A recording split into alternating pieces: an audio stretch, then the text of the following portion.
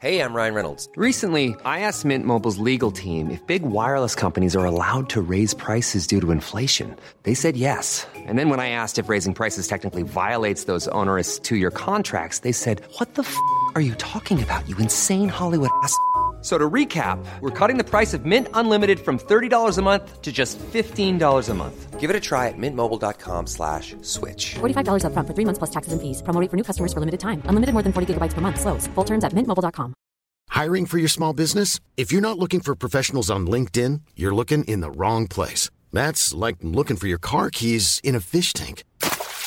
LinkedIn helps you hire professionals you can't find anywhere else, even those who aren't actively searching for a new job but might be open to the perfect role. In a given month, over 70% of LinkedIn users don't even visit other leading job sites. So start looking in the right place. With LinkedIn, you can hire professionals like a professional. Post your free job on linkedin.com/spoken today. Hej och välkomna till Hjärnskrynklarna. Idag ska vi prata idrottspsykologi som vanligt. Jag heter Mikael Wallsbäck. Och jag heter Fredrik. Och idag har vi ju också en gäst med oss. Andreas Harnebring, välkommen hit. Tack så mycket. Känns det bra? Det känns jättebra. Lite nervöst kanske, men det är ny miljö. Sitta i studion så här, så det är jättekul att få vara här. Tack. Smakar kaffet bra innan? Ja, det var exemplariskt. Skulle vilja ha en likadan hemma. Väldigt gott. Vi kan väl börja liksom berätta om du skulle berätta vem du är eller vad du gör. Andreas Harnebring heter jag. 32 år gammal. Jag jobbar som ishockeydomare. Började med det av en slump egentligen för många år sedan. När jag var 15 ungefär. År 2001 om jag inte minns helt fel. Och så har jag hållit på sedan dess. Och sedan 5-6 år tillbaka ungefär så har jag hållit på med det på heltid mer eller mindre. Och sen 2 år sedan så är jag heltidsanställd huvuddomare i SHL och har det som ett heltidsjobb då. Så det är väldigt kul att få hålla på med det. Vad var det som fick dig? Du sa en slump. Vad var slumpen? Slumpen. Jag tyckte alla domare de var så bedrövliga så jag bestämde mig för men det var så här att jag spelade själv i Enebyberg 86orna och vi var ju inget liksom hårdsatsande gäng så, utan det var ett glatt kompisgäng som körde så här. Och så hade vi en materialförvaltare som kallades för Pajen, kommer jag ihåg. Och efter en träning där som vi hade så, jag minns det ganska väl faktiskt, att då gick han runt ett varv och delade ut sådana här flygblad som reklamblad då, över att man kunde gå en nybörjarkurs och en steg 1 domarkurs då, över 2 kvällar, och så kunde man få börja döma lite knattematcher och halvplan och sådär för att tjäna ihop sina extra pengar. Så att, och då var ju såklart det ett driv då, att man kunde börja tjäna pengar själv i den åldern. Så att då var vi ett 10-tal, tror jag, 8-10 stycken från laget som gick den här kursen då över 2 kvällar, och sen var man igång. Och det var faktiskt rätt kul tyckte jag. Inte bara pengarna, utan det var ganska så en spännande roll att få börja leda matcher och döma och sådär. Så att sen har det bara blivit mer och mer sedan dess. Vad var det du fastnade för? Alltså i det med leda matcher eller vad liksom var... Ja, men det var framförallt att man kände att man hade ganska mycket ansvar så. Kommer ihåg min första match jag dömde 2 matcher samma dag efter varandra i Skanskahallen i Täby då. Nu heter det väl någonting annat tror jag. Tillsammans med en polare där från laget som var med. Och då hade man inte koll på någonting, så det var ju väldigt... Då visste man inte vad som var fram och bak på banan nästan. Det var offside. Ja, men exakt. Så att det är ju väldigt lätt att när man liksom tänker på hur man ska göra så. Men sen när man väl står där och ska släppa pucken, då vet man inte alls vilket håll man ska åka eller så. Så att, men så i början där första matchen, kanske första 1,5, så känner man sig lite vilsen, men sen efter, när man började bli lite sådär varm i kläderna efter några fler matcher där veckan därpå och så då började man faktiskt tycka det var ganska kul. just att men spännande roll, man får leda, man får ett annat ansvar, man får liksom snacka lite med spelarna och skaka hand med tränarna och så att tillsammans då med att man kunde få tjäna sina egna pengar i den åldern då. Så att där och just då fanns det absolut ingen tanke på att det skulle bli mitt framtida heltidsjobb, utan det var ju bara en kul grej vid sidan av hockeyn då. Så att, men det tjänade jag i alla fall pengar på. Jag fick ju inga pengar för att spela, så att det var väl mycket det som... Fick inget betalt i Henry Berg. Det var väl mycket det som var ett driv precis i början där då. Sen är det ju liksom, jag menar, döma på den nivån när man är nybörjare och liksom knattematcher och allt det här, det är ju någonting helt annat än det jag gör idag. Döma liksom högsta serien inför x antal tusen åskådare och tittarsiffror och med allt vad det innebär. Så att men det har varit en lång resa. Men väldigt kul. Jag kommer ihåg själv när jag började döma också. Det var ju det var nog fint över de där helgerna när man dömde liksom typ 7-8 matcher och typ skridskorna kändes som att de hade växt fast på fötterna. Man hade liksom ont i skridskorna. Inte av att man hade åkt så mycket, utan att man hade stått i dem i en hel dag och dömt. Men så fick man ju en liten peng och det var ju trevligt liksom. Ja, absolut. Det gjorde inte ont. Och det var ju, men som du säger där, det var ju många sådana helger. Alltså det var ju från 8 på morgonen till 8 på kvällen nästan. Alltså, och så var man 3 gubbar på en sån här dagsturnering och sen så körde man 2 och vilade en. Och så låg man och knoppade en timme i domarrummet när man var ledig. Hur såg det ut från första matcherna till sista? Var det sämre i slutet eller var man inne i det mer också? Så att det blev... Bra fråga. Jag får nog fråga med tränarna. Nej, men jag tror inte att det påverkar så mycket kanske. Alltså om man ska hårdra det så kanske man var lite mosig i skallen där på slutet efter sådana långa dagar. Och på morgonen där så var man väl kanske inte helt klarvaken heller, så att någonstans mitt på dagen där så pikar man. Matchen innan lunch. En match som var grym. Och de här turneringarna då blev man ju ofta bjuden också på såna här burgare vid grillen och lite käk och sådär, så att det var ju men det var skitkul. Vi hade verkligen jättekul alltså, vi som dömde de här turneringarna ihop på den tiden, så att och de håller väl på samma sätt tror jag nu, killarna som börjar, så att det är verkligen När började du fundera på att jobba som domare? Alltså som yrke? Jag har nog aldrig börjat fundera på det tror jag, utan det bara blev så. Det har blivit så att man innan varje säsong börjar kan man säga, alltså tidigt på höstkanten eller sensommaren, augusti, september ungefär, då brukar man ju gå en sån här domarkurs eller domarutbildning då, där man får där man samlas då alla domare för den här serien och där man får göra vissa tester, regeltester, och man får plugga lite grann tillsammans och snacka och köra igenom uppdateringar på direktiv som ska gälla inför året och allt det här. Så att, och gör man det bra då kan man ju få klättra så att säga i systemet då, liksom. Men första åren där då är man ju föreningsdomare kallas det för. Så då dömer man ju bara så att säga i kommunen där man bor i stort sett och U15 eller U16 och neråt. Och jag var ju då föreningsdomare tror jag i 5 år ungefär. Så att då dömde jag i stort sett bara U16 och neråt. Där fanns det inte så många tankar på att göra någonting annat liksom längre fram eller så att säga att det skulle bli mitt heltidsjobb, utan det bara rullade på. Och sen efter jag hade gjort lumpen, då gick jag upp och blev distriktsdomare då kan man säga. Så att då började jag bli linjeman i matcherna. Och på distriktet då när man dömer kan man säga BJ eller J18 uppåt, då har man ju ett annat arbetssätt. Då dömer man ju 3 domare, alltså en huvuddomare och 2 linjemän då. Så att då var jag linjeman då.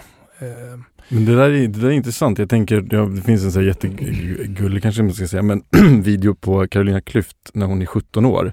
Så blir hon intervjuad i någon idrottshall i Sverige någonstans.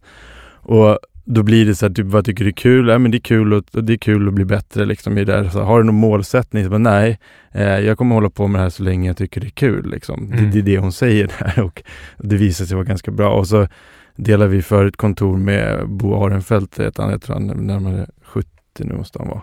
Och han jobbat med förändringsarbete hela sitt liv, och han trodde inte riktigt på målsättning på det sättet, att bara sätta mål, utan att mer att bygga på något mer så här, men det här är kul, och så blir det så bra det blir. Det låter lite som att du har gått den andra, att du byggt liksom på den här någon form av glädje, och sen har det lett framåt.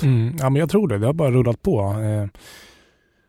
Ska man hårdra det så tror jag att jag har nog varit ganska dålig på att sätta upp just tydliga mål, alltså både korta och långa, utan det, som du säger, det har bara rullat på, och jag har tyckt att det har varit väldigt kul hela tiden, och efter att jag gick upp på distriktet där och blev så att säga distriktsdomare, så då var jag ju linjeman i 3 år ungefär, tror jag. Och sen, jag var absolut ingen stjärna, alltså av de linjemännen som fanns i division 3, division 2 där, men jag bestämde mig ganska tidigt för att sadla om, som man kallar det för, till huvuddomare. För att jag kände någonstans att det är ändå det jag vill göra så på sikt, och då kan jag lika gärna göra det nu. Och så fick jag lite hjälp av ett par personer i min närhet och som faktiskt tryckte på lite grann för det, att du kanske borde sadla om, för att du har ju liksom kört fast lite grann i division 2 var jag då. Så då gjorde jag det, och sen gick det ganska fort efter det. Så det var ju, nu med fast i hand så var det ju helt rätt då. Men det du nämnde där med målsättning och så, alltså i den åldern, i 18-årsåldern där, när man var ny på distriktet, då såg man ju verkligen upp till de här SHL eller elitseriedomarna. Man hade ju någon sån här liten affisch liksom med deras ansikten, och det här var ju som idolerna man hade, så att då jag hade absolut, det var liksom inget mål jag hade att jag skulle gå hela vägen, utan det var, jag kommer ihåg när jag sadlade om då, när jag blev huvuddomare, då hade jag faktiskt en liten sån här målsättning, och det var att jag skulle ta mig upp till division 1. Det var liksom i bästa fall så. Jag är jättenöjd om jag når division 1 som huvuddomare. Och hur tänkte du när du kom dit då? Men då la jag mig ner i soffan och var ganska nöjd. Nej, men det gick så pass fort då, så att jag hade några matcher i division 1, och sen fick jag chansen i Allsvenskan, så att då var det ju bara läge att gasa på. Hur har du tänkt kring utveckling, alltså din egen, alltså jag kan tänka mig, alltså när du kommer upp på högre nivå och du känner det här borde jag gjort bättre, alltså det här vill jag liksom göra bättre till nästa match. Hur har du tänkt kring sådana bitar? Ja, men det där får man jobba på, alltså på ett individuellt plan, när det gäller liksom ens utveckling och ens olika förmågor och leda matcherna. Och jag försöker ändå, och det har jag gjort nog senaste 6-7 åren tror jag, att jag efter varje match så skriver jag en liten summering, en liten kommentar i ett dokument jag har på det jag tycker att jag gjorde bra och det som jag kan utveckla och göra bättre. Och så efter ett tag så kan man ju se ett litet mönster liksom i det här, och man lär sig ju sig själv alltså under tiden, och man vet ju själv vad man har lättare för och vad man har svårare för, och det man har svårare för, det får man ju försöka att ta tag i och bli bättre på. Och för att komma dit, då måste man ju anstränga sig och kanske våga testa göra saker som man inte gör i vanliga fall. Och som vågar pressa sig lite grann. För det är lätt att också, alltså när jag dömer och visst, jag kan bara åka ut och liksom låta allt flyta och sådär och inte pressa mig så hårt, men då blir jag inte heller bättre. Så det gäller liksom att våga. Vad är det för verktyg för att våga? För det är lätt att säga att man ska våga, sen en annan sak att göra det också, att pressa sig. Svårt att ge några liksom, konkreta exakta tips och så, men till exempel om alltså någonting som jag har ändå inte brottats med, men något som har varit min lite akilleshäl under några år, det var ju skridskoåkningen. Att jag var inte liksom tillräckligt bra på grillorna, tyckte många. Och då är det ju lätt att man kanske bara, om man vill låta det liksom allt rulla på och sådär, att man bara går ut och så kör man. Men ger man sig fan på att bli bättre, då får man pressa sig, verkligen åka mycket, kanske våga ta de här kurvorna, och så kan det kosta ett ras kanske någon gång. Men då har man i alla fall försökt och då kommer man ju bli bättre. Även under match då? Under match, ja. Istället för att liksom safea, ta den här enkla vägen, så kanske man ska välja den här lite svårare vägen och sen har jag inte liksom stått på öronen varje match. men det är lite ett exempel. Men också då i det raset att inte vara så hård mot sig själv heller. Ja, men till exempel. För då är man ju medveten om att det kommer ju kosta ett ras om jag verkligen pressar min skridskoåkning till den gränsen att jag kanske inte riktigt har kontroll.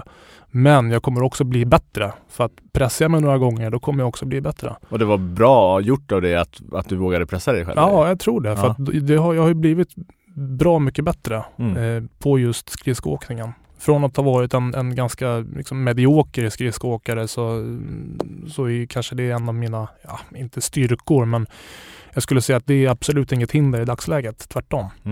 Men jag tänker också det, och det Gunde Svan tror jag sagt det, att så här, när han hade tunga dagar på gymmet eller när han tränade, då körde han lite längre eller lite tyngre. Och det där jag faktiskt testar när jag tränar själv, när det går jäkligt tungt. Då kan det vara att jag lägger på, jag kan lägga på 2 kilo, men bara den där psykologiska grejen att så här, nu ska jag pressa, liksom, att utsätta det lite till liksom, på något sätt, pusha det i den riktningen.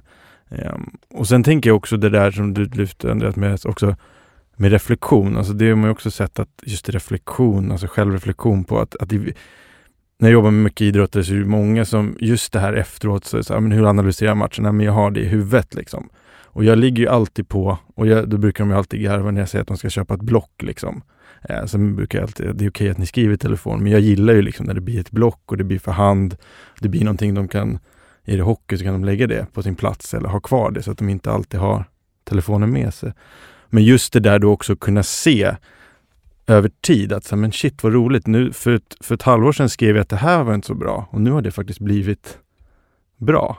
Alltså jag tänker att det blir ett sätt att liksom självreglera sig själv också. Absolut. Jag tror att det är jätteviktigt att just liksom summera. Det behöver inte vara så mycket. Det kan vara bara några korta rader. Alltså min känsla, och det här är ju mina subjektiva känslor. Kommer jag inte på någonting så skriv ingenting. Gör det i hall, alltså gör det när du kommer hem eller gör det liksom i direkt anslutning? Nej, jag brukar göra det dagen efter oftast.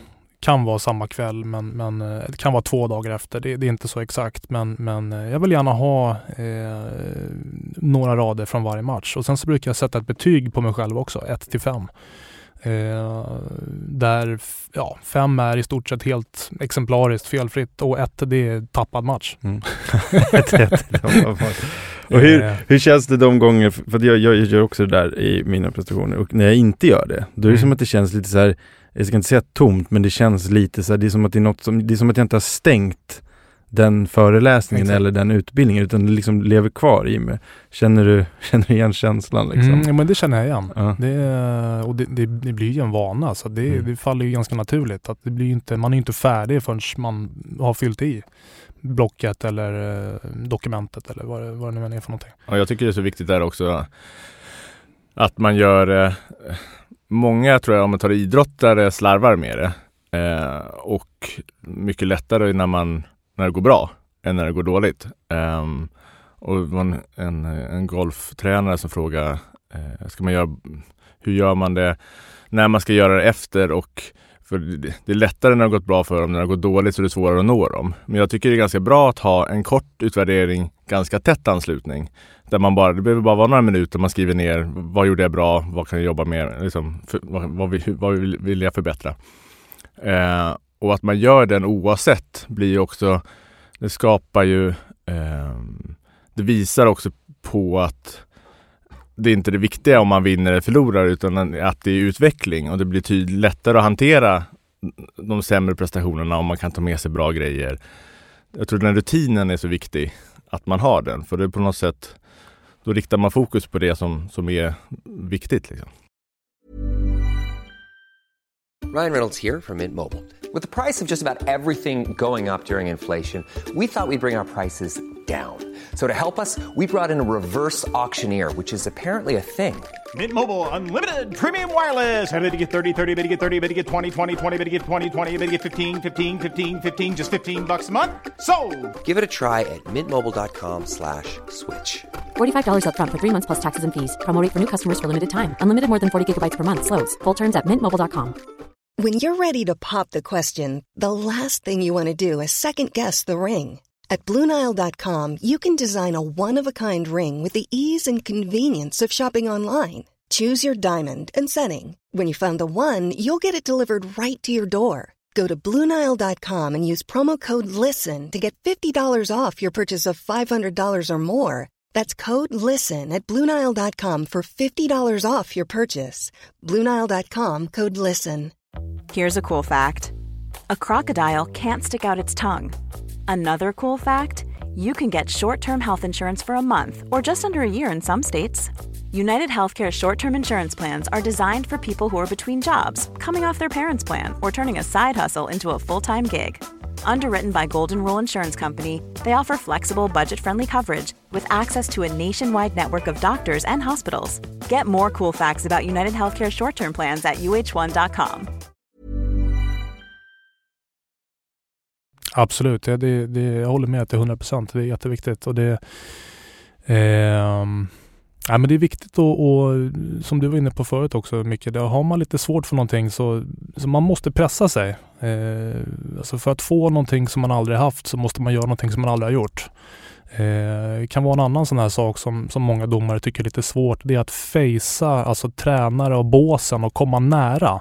Alltså det är lätt att stå längre ut i banan, alltså på isen och peka med fingrarna och händerna och allt det här. Hålla sig till grunderna. Men alltså prova. Testa, kom närmare båsen innanför bubblan, snacka. Det kanske inte alls blir bra första 1, 2, 3 gångerna. Men ju fler gånger man gör det, desto mer bekväm kommer man att bli. Det är samma sak som att prata med någon man inte känner ute på gatan. Alltså första gången så kanske det inte alls är bra, men 10:e gången då kommer man vara ganska bekväm i den rollen. Så det är bara träning.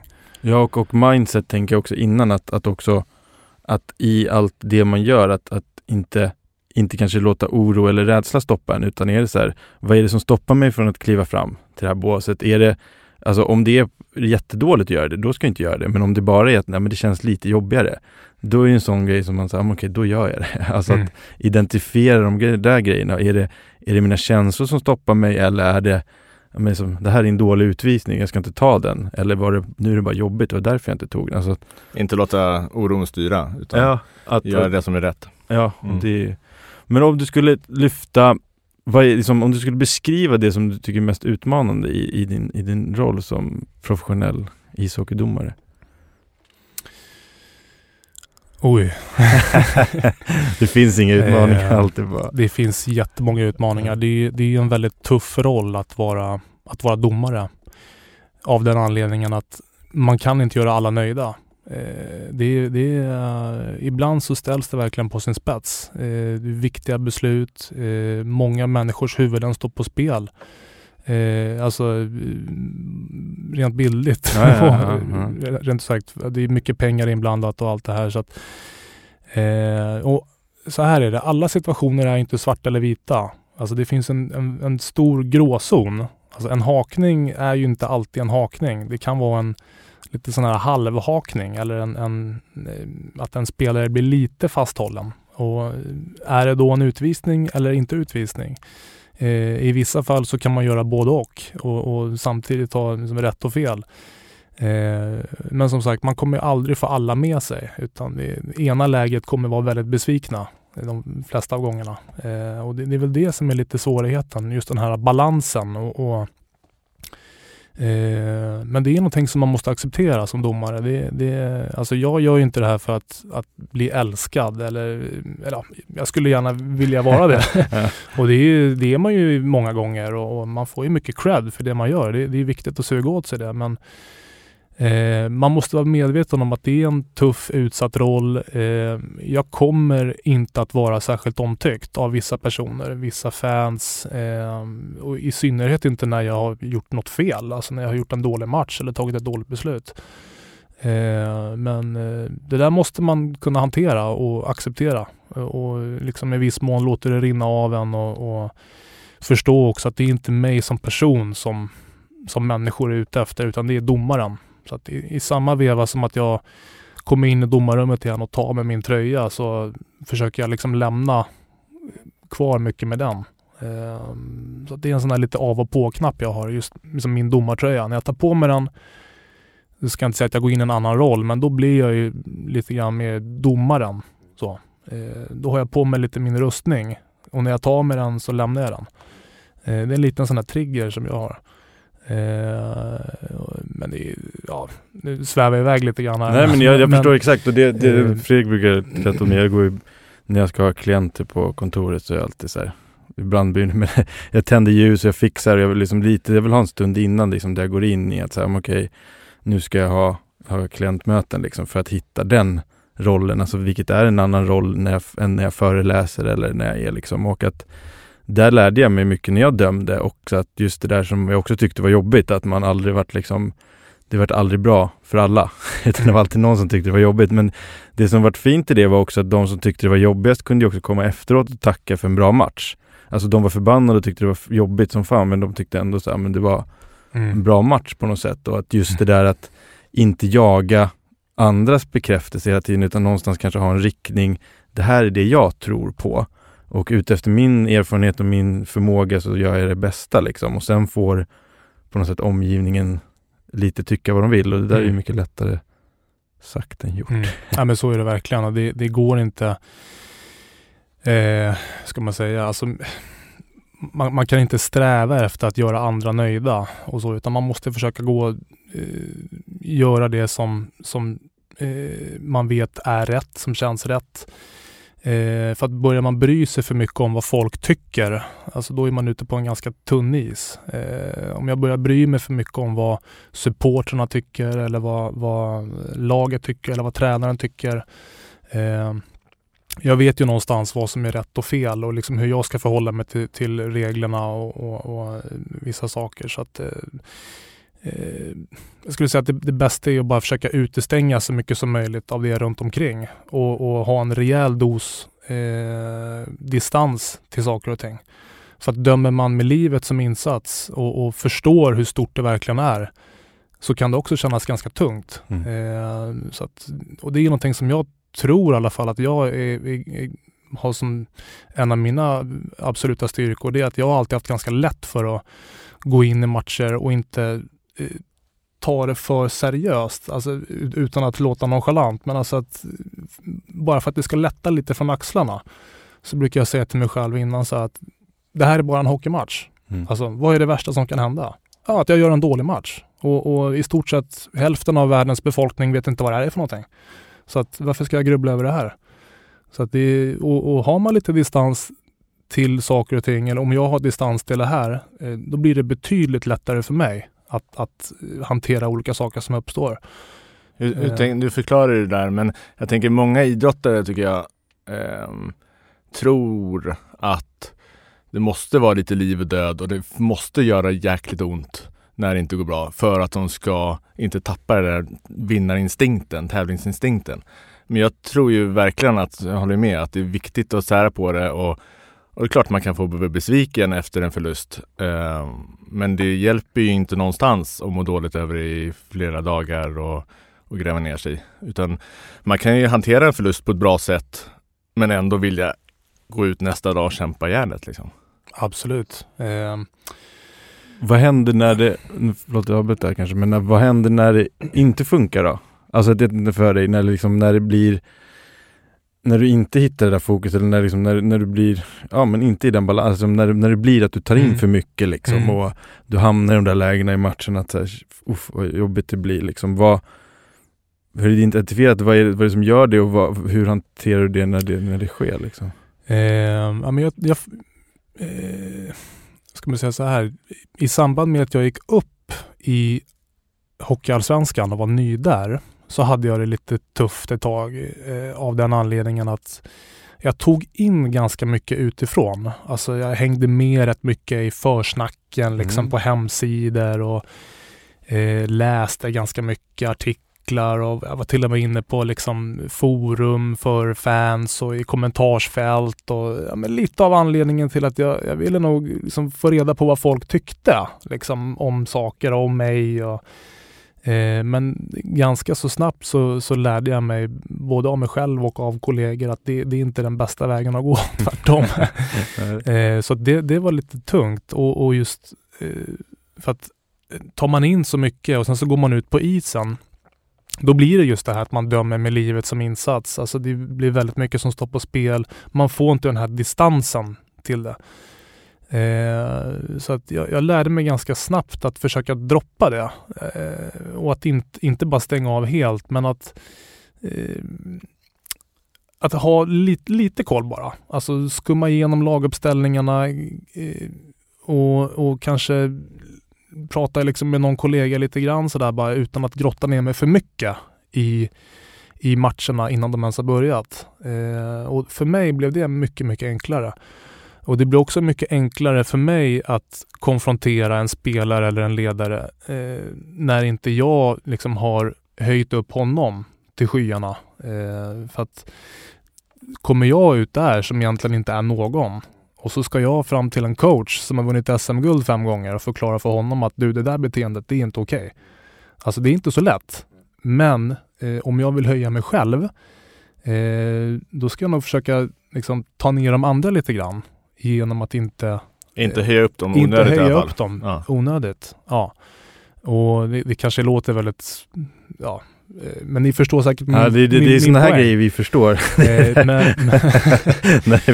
Ni är ju experter. Ja, exakt. Nej, men just det där, jag tänker också på medvetna val. Alltså att man ser sig som idrottsman eller idrottskvinna, så är det inte bara på arenan, utan det är liksom, vad gör du utanför? Alltså att det där är ju ett medvetet val att gå in, det där känner jag igen från idrottare och liksom andra jobbar med, så att man går in på forum och man läser, och man tror ju inte att spelare gör det, men det gör ju spelare liksom, och alla, och där går ju faktiskt att göra ett medvetet val att inte läsa det. Jag läste Fredrik Backman som har skrivit den här 100-åringen som stack ut och försvann. Han har en ganska skön grej. Han så här, när han har skrivit en bok så sparar han alla recensioner liksom, som han får. Och så tar han det en dag när han känner sig, när han mår bra liksom. Och det kan ta en månad, för han mår inte så ofta så bra efter liksom boksläppet. Jag tycker han är jobbig. Men då kan han ta en dag när han har typ så här, vet, solen skiner, han är skitnöjd. Då går han ut och sätter sig på något vackert ställe och så river han av alla de här recensionerna på en gång. Och så sen är det klart liksom. Sen var han skit efteråt, eller? Ja, men istället för att liksom ta det så här 11:30 på natten när det är så här, och så läser du den 10 gånger och så bara, fan, ska han skrivit om det här eller så här. Att liksom, det är ganska intressant att också styra sig själv i de där. Gud, det där ska jag börja med också. Jag sparar det. Ja. Nej, men det är som sagt jätteviktigt med den här distansen, alltså till det man håller på med, just för att det ska kännas enklare. Utan att det ska bli nonchalant på något sätt. Men alltså, det är nästan tvärtom också. Ja, men i alla fall min erfarenhet säger till mig i alla fall de senaste åren att både när det gäller kollegor, alltså som jag har haft med mig, spelare man har mött på isen, alltså ett vanligare problem är ju att man är överladdad, skulle jag säga. Alltså övertänd. För att då kan det lätt låsa sig. För att när väl pucken släpps och matchen sätter igång, eller att liksom man står där på startlinjen, så man taggar ju alltid till ändå. Så att man får nog lära känna sig själv lite grann, men mitt problem har i alla fall varit under några år, eller tidigare år då, att jag har varit snarare för övertänd, för överladdad. Vi har velat för mycket. Och går jag in i en match och garvar lite grann och liksom klappar någon på arslet, och alltså då släpper den här nervositeten lite grann. Ja, men precis, och som du var inne på där, att den där distansen, att handlar inte om att vara oseriös. Jag menar också på att det är tvärtom. Att det är ännu mer seriöst att skapa en distans. Att kunna liksom ha... för att kunna göra ett riktigt bra jobb så är det viktigt att kunna släppa det och ha livet i övrigt och göra andra grejer för att sen kunna gå in i det och kunna leverera. Ja, absolut. Så har det verkligen varit för mig. Och det har varit mitt absoluta framgångsrecept, skulle jag säga. Att ha distans till det och att inte vara Alltså att inte vara för intresserad. Det kanske låter konstigt när jag säger det, men jag menar verkligen det. Alltså inte för intresserad av vad som händer runt omkring och vilka kollegor som får vilka matcher, utan ta en match i taget, ha distans till det och förstå att det finns saker och ting som är viktigare än just det här. För då blir det betydligt lättare att handskas med det. Vi har ju innan pratat eller fått lite med, när vi skulle ha det som gäst från några lyssnare, och då är ju den här liksom också, i och med att du jobbar så mycket med det, men konflikthantering. Vad är dina liksom bästa tips alltså för konflikthantering, alltså för att hantera konflikter? För det kan man ju tänka sig att det blir lite då och då i ditt yrke. Jag skulle nog säga att det är viktigt att man inte bara vänder sig på tvären och säger det att nej, så här är det. Utan att man kan ge och ta. Att säger du någonting till mig, så måste jag visa att jag lyssnar på dig, jag hör vad du säger. Jag kan förstå dig på ett sätt. Så hade jag också tyckt, kan jag säga ibland till vissa spelare som kommer fram. Hade jag varit dig, jag hade tyckt precis likadant. Men så här ser jag på det. Och kan du förstå mig någonstans? Så att man inte så att säga knoge mot knoge, utan att man kan ta in och sen ta ut. Ge och ta. Ta in och sen gör någonting med det och lämna över bollen igen. Det tror jag är jätteviktigt. Sen får det inte bli för mycket. Alltså som jag som leder matcherna och dömer, jag kan ju inte göra så heller varje gång. Då skulle det bli liksom lite löjeväckande. Alltså ibland måste man ju sätta ut en hand att nej, nu är det färdigsnackat. Alltså för att det ska flyta i matcherna. Så att, men då och då kan man göra så. Och en tydlighet också. Absolut. Och vad har också domarrollen, vad har den gett dig? Och är det något så här i efterhand som du tänker som du inte hade räknat med, som du blev överraskad över, som du har liksom fått med dig? Den har nog gett mig väldigt mycket. Framförallt tror jag just den här förmågan att kunna bibehålla lugnet i pressade situationer. Och när jag ska göra någonting som kanske innebär en viss nervositet, eller till exempel nu att jag sätter mig här i den här studion och då kan jag liksom dra en parallell till att igår var jag faktiskt där och visa upp mig för 8000 åskådare som stod och skrek på mig, och som jag hanterade den situationen med bravur. Vilka spelare är vi då i mentala bilden nu? Är vi stökiga eller snälla? Ni är de med vattenflaskan. Nej, men det är klart att det medför ju såklart någon form av självförtroende, att man vet om att man kan hantera sådana situationer när det finns så mycket ögon och media och fans, och för någonstans ska man hålla på med det här på den här nivån, så måste man ju älska att stå på scen. Alltså det är ju lite show. Det är lite showbusiness. Sen behöver man ju inte vara någon clown eller någon som lysande talare eller kommunikatör liksom så. Där är vi ju alla olika, men man måste älska att stå på scen i någon form och som visa upp sig. För att det är ju mycket det går ut på. Och så avslutningsvis då, så har vi ju tagit fram 5 då snabba för idrottspsykologiska frågor, kan vi tänka oss, i och med att det är en som podd. Din bästa återhämtningsstrategi? Alltså man kan tänka då mental återhämtning. Oj. Det där är ju väldigt individuellt, men om man ska gå till mig själv. Jag tror att för mig så får jag ganska mycket återhämtning av att träna. Alltså att röra på mig. Att svettas, så att det är ett sätt. Eller att jag gör någonting som kräver mycket fokus. Till exempel att jag går ut och spelar golf. För att då är jag ju väldigt närvarande i det. Och då blir det en uppladdning. Golf och träning. Ja, kan man säga. Och när du har en sån dag du ska döma, och så känns det liksom, det känns lite motigt, eller liksom, du känner att det inte är en toppdagen liksom.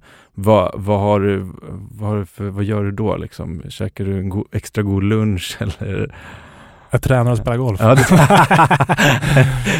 Nej, i december. Men det kan ju se väldigt annorlunda ut, och framförallt nu när man har ett litet barn hemma och med allt vad det innebär. Men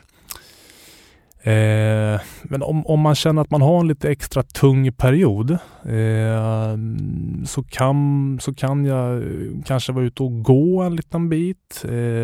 Försöka prata med någon vän som jag inte har snackat med på ett tag. Alltså, men prata är bra. Så att man inte helt liksom är ensam. Så snackar man om bara. Det behöver inte vara... Det kan vara vem som helst. En polare. Garva lite. Och mest peppande ordet. Om du skulle välja ett ord som är liksom mest peppande för dig. Vad skulle du välja då? Mest peppande? Då skulle jag nog säga geist. Det är ett bra ord. Geist. Visa lite geist nu. Och sista frågan. Har du någonsin upplevt att du har fått för mycket positiv feedback? Att lägga av nu, sluta berömma mig, sluta säga hur bra jag är.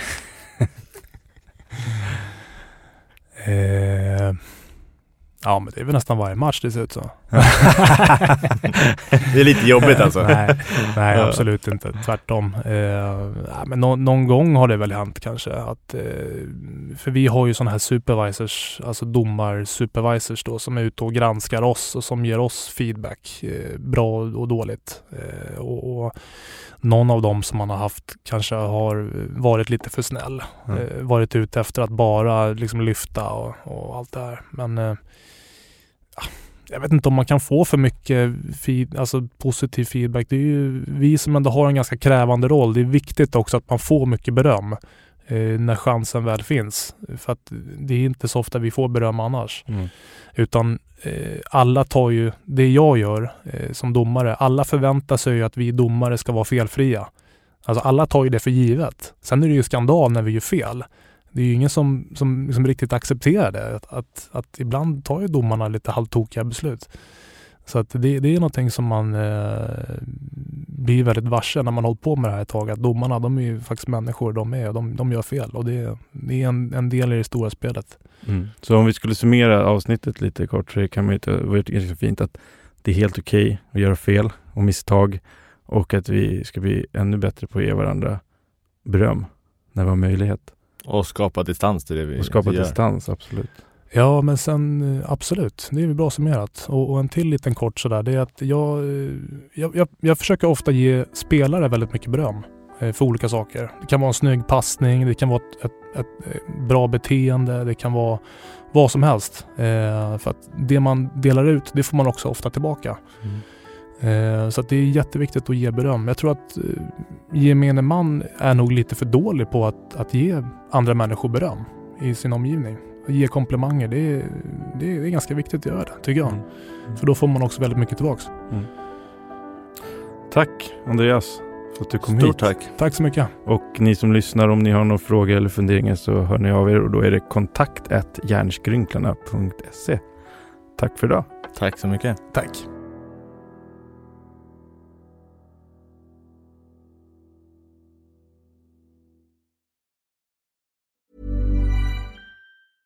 Ever catch yourself eating the same flavorless dinner 3 days in a row? Dreaming of something better? Well, HelloFresh is your guilt-free dream come true, baby. It's me, Keke Palmer. Let's wake up those taste buds with hot, juicy pecan-crusted chicken or garlic butter shrimp scampi. Hello Fresh.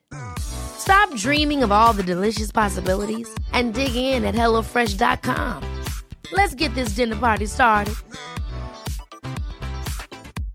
Hi, this is Paige from Giggly Squad, and I want to talk to you about Splash Refresher and my water intake. Okay, so you guys obviously know that I'm a hydrated girly, but sometimes when you drink that much water, it starts to just taste bland, and you're just like, I need something to spice it up. That's why I love Splash Refresher. It has 0 sugar, 0 calories, and it's a splash of sweetness. And they come in 5 different flavors. They're so good. Wild berry, acai grape, pineapple mango, lemon, and mandarin orange. My favorite is the wild berry because I just love a berry. So if you're like me and you're drinking water all day, then try Splash Refresher. It's going to absolutely change your water game, and it's good for you.